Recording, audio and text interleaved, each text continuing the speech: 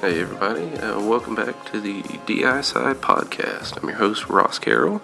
This is episode 3 of this podcast. We're looking at the intersection between do-it-yourself culture and science.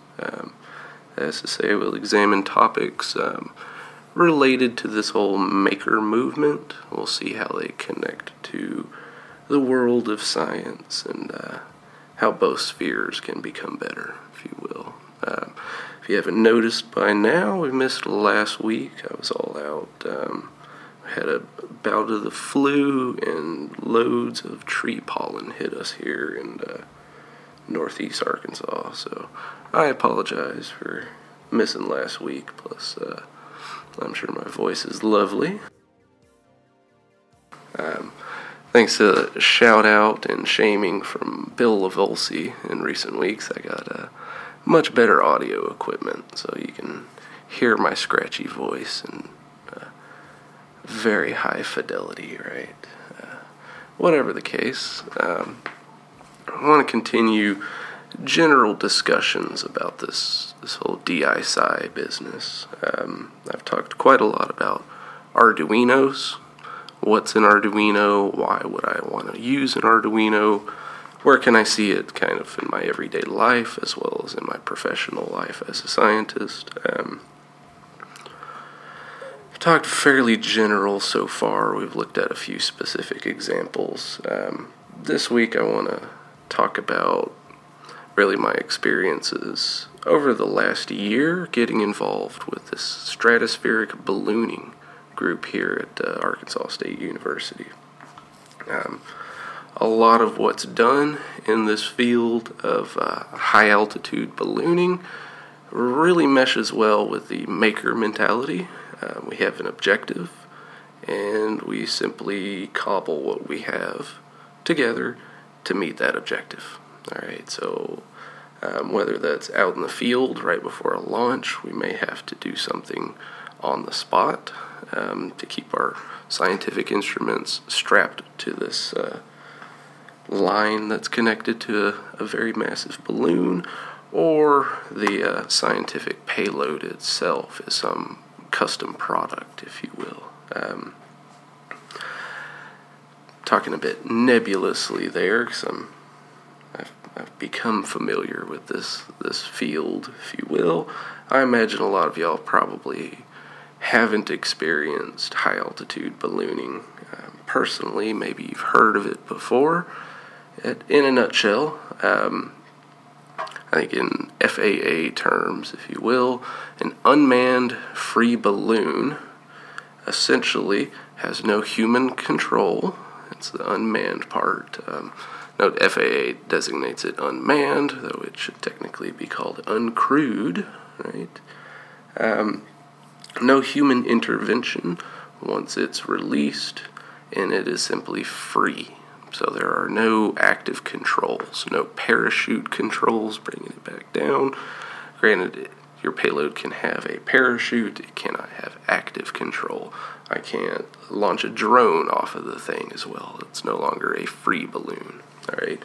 This particular class of ballooning basically amounts to having a collection of objects, we typically call them payloads, connected by string to each other, and then ultimately to a very large balloon. What kind of large balloon is this? Well, when the thing's not blown up whatsoever, you can roll it out, and it's the ones we're using are about 6-7 feet long whenever you just unroll it. By the time you've inflated it, we use a couple 1.5 to 2 tanks worth of helium to fill these up, and at that point they're basically a giant latex balloon at ground level that's about 6-7 feet wide.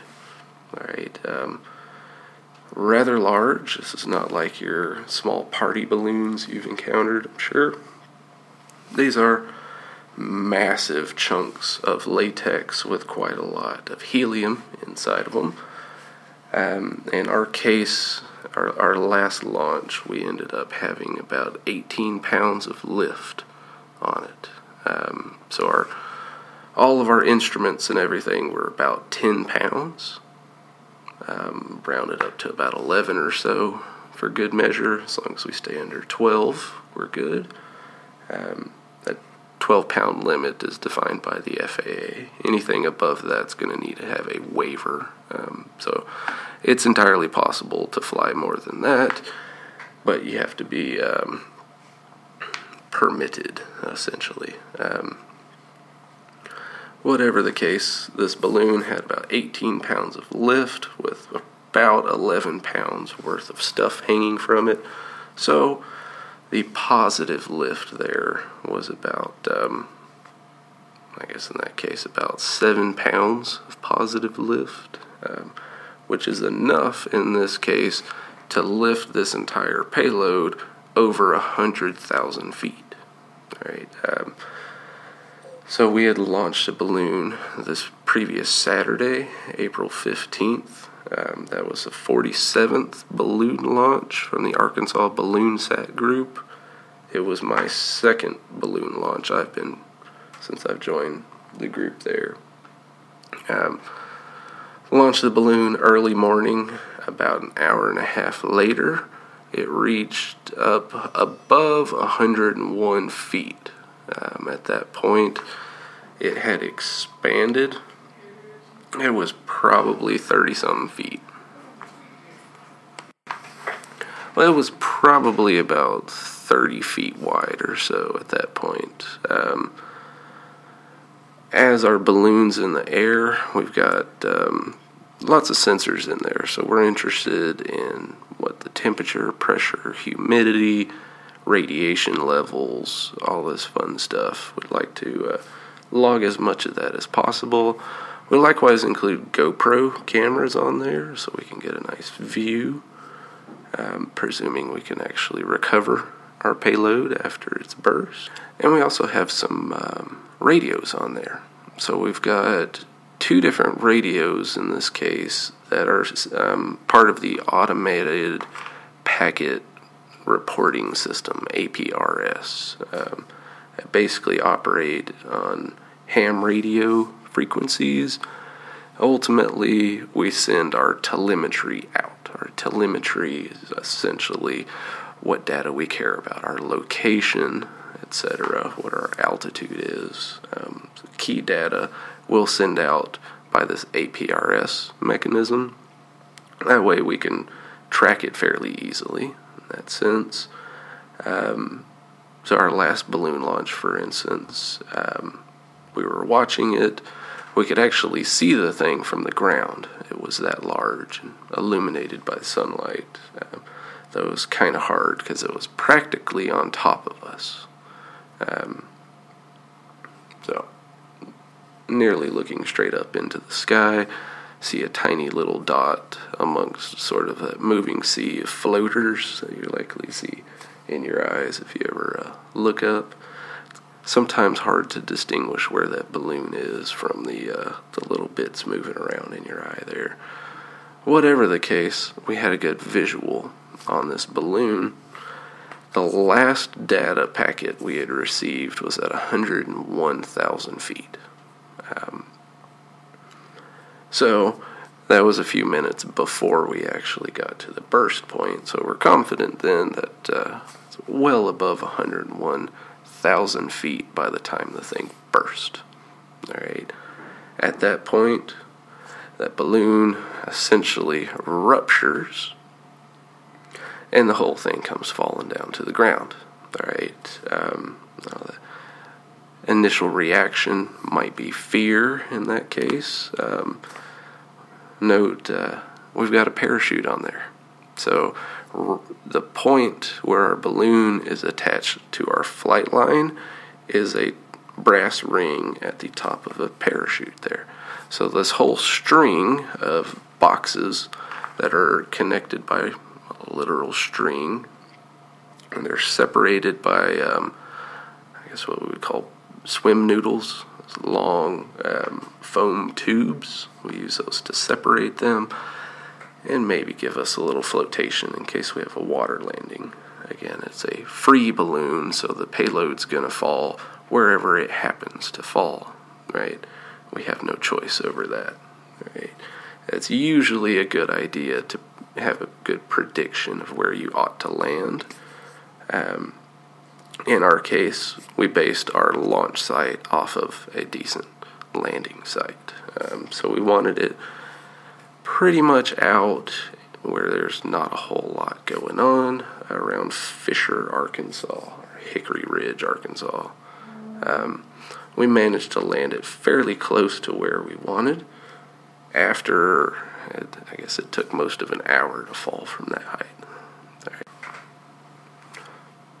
So, that particular flight line fell. At that point, we went into recovery mode. We're trying to get ahead of where it might be in order to hopefully see the thing land. We don't want to go catch it, though. It would be neat to actually catch one of the things, but that's pie in the sky, if you will. We'd ideally like to have a visual lock on it whenever the thing hits the ground or tree or whatever it might fall into. All right. So we discovered this time around, we didn't exactly see it hit the ground. We had some good data come out from our ham radios, so we generally knew where it was going to be. But for this particular launch, we didn't get to see it land. And we had a little time trying to find the thing. We basically knew what area it might have been in. It was out in a bunch of fields, so there was actually a couple of tractors out there doing their business in some of these fields. We were a little concerned, maybe got run over, you name it.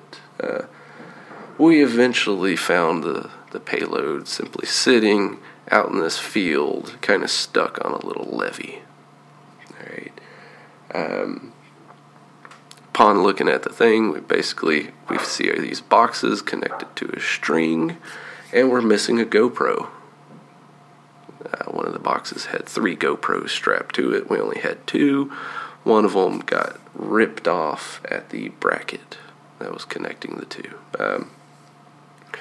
Thankfully, we ended up recovering that, and by a little detective work beforehand, realized whenever this payload hit the ground, the surface winds had picked up enough that it basically did a little land surfing of sorts, wind surfing, across a field. Thankfully, the field was entirely empty, but for a good portion of a mile, if you will, the wind basically drove our entire flight line across the field. So we did manage to see some of the GoPro footage of it getting knocked all across this field. Eventually it came to rest, and about 20 minutes after it came to rest, we found it. All right. That particular case, we picked it up, hauled it back to our home base, if you will, disassembled what needed to be disassembled, and at that point we're ready to start analyzing our data, getting ready for the next one. Right. So what's the use in this? Right? What does this have to do with makers? Why should makers be interested in this? Right? Basically just inflate a balloon, let it go, hopefully you find what was attached to it. Right? Well, there's plenty of good scientific use for this. Off first hand, probably call it a weather balloon. This in particular, we're not like part of a weather service or say National Oceanic and Atmospheric Administration, any of that kind of stuff. We're not pursuing data about weather per se. What we're interested with these stratospheric balloons are more than just single weather events, if you will. We want to examine essentially how conditions change throughout various layers of our atmosphere. So in this case, obviously, we can get these balloons up to about 100,000 feet. So that's above at least 98% of all the matter in our atmosphere. All right, we're still quite a ways away from space, so we can say it's near space, but we're definitely still within our atmosphere. Granted, at that point, there's not a whole lot up there at 100,000 feet, but we can get a good examination of, say, how radiation changes, how cosmic rays, if you will, how the intensity of that changes as you move through an atmosphere. We can look at dust levels, UV light levels, you name it. All these parameters we might care about. We can set up one-off experiments, or we can create devices that maybe many different teams would like to use there. Right. So aside from just having some nerdy sensors up there, you can get a very good perspective of our Earth, especially with these action cameras that are practically a dime a dozen these days. You can get some super cheap action cameras to the quote-unquote name brands, the GoPros, if you will. Not an advertisement for any of those companies by any means. We happen to use the GoPros ourselves. By attaching these high-definition cameras to a high-altitude balloon and then recovering that, you can get a really good perspective on Earth. All right. A camera connected to a basically spinning string that goes up high above the atmosphere, right? You can come up with some really interesting views of Earth, all right? At that altitude, at about 100,000 feet, you're talking about a horizon that's about, I think about 400 miles from you. So imagine being able to see about 400 miles in all directions. Well, here at ground level, you're maybe lucky if you can get 10. There up in the stratosphere, you can easily get hundreds of miles on your horizon. That's quite a lot of Earth you can see. Plenty of researchers, generally university researchers across the United States and the world really, use these on a fairly regular basis for any number of purposes, right? One thing I think the general public can use these for, be very useful, is for getting that perspective, all right? We oftentimes don't look back at Earth from 100,000 feet, right? Most of us, at least. Maybe there are some astronauts listening with different experiences, but generally we don't see Earth from that level, right? So the mere ability we have for under $1,000, we can launch this balloon, strap it full of cameras, sensors, Arduinos, all this fun stuff, let it go, and recover the thing.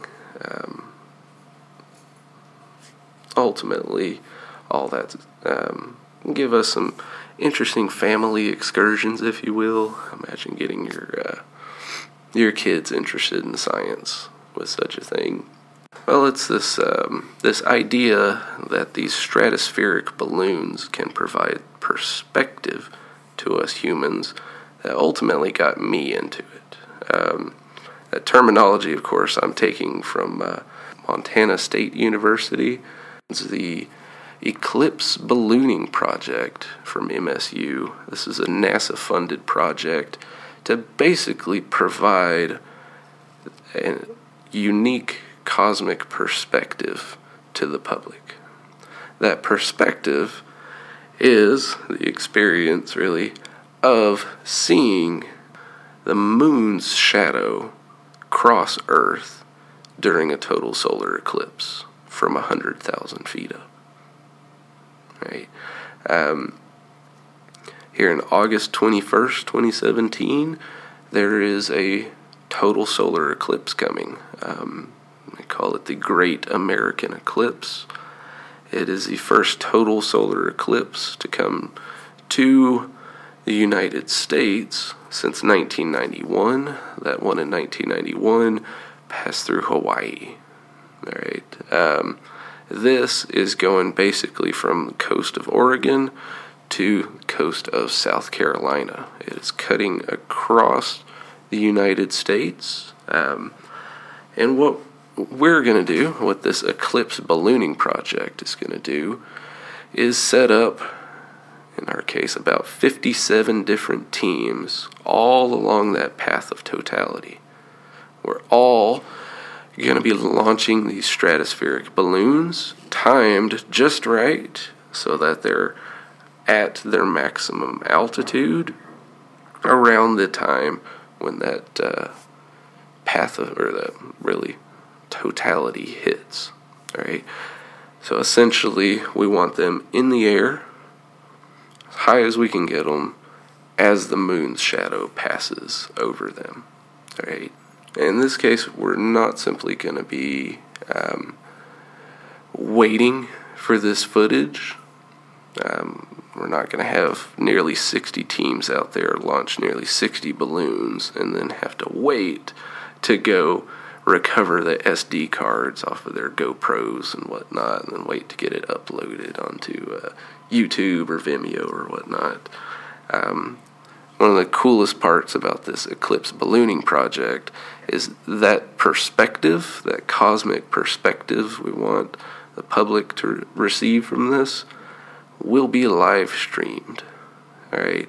Each of these balloons from the eclipse ballooning project all have a common payload, so a common scientific payload, if you will, a few set boxes with doohickeys in them, if you will, that will all be flying, and one of those is basically a live camera feed, if you will.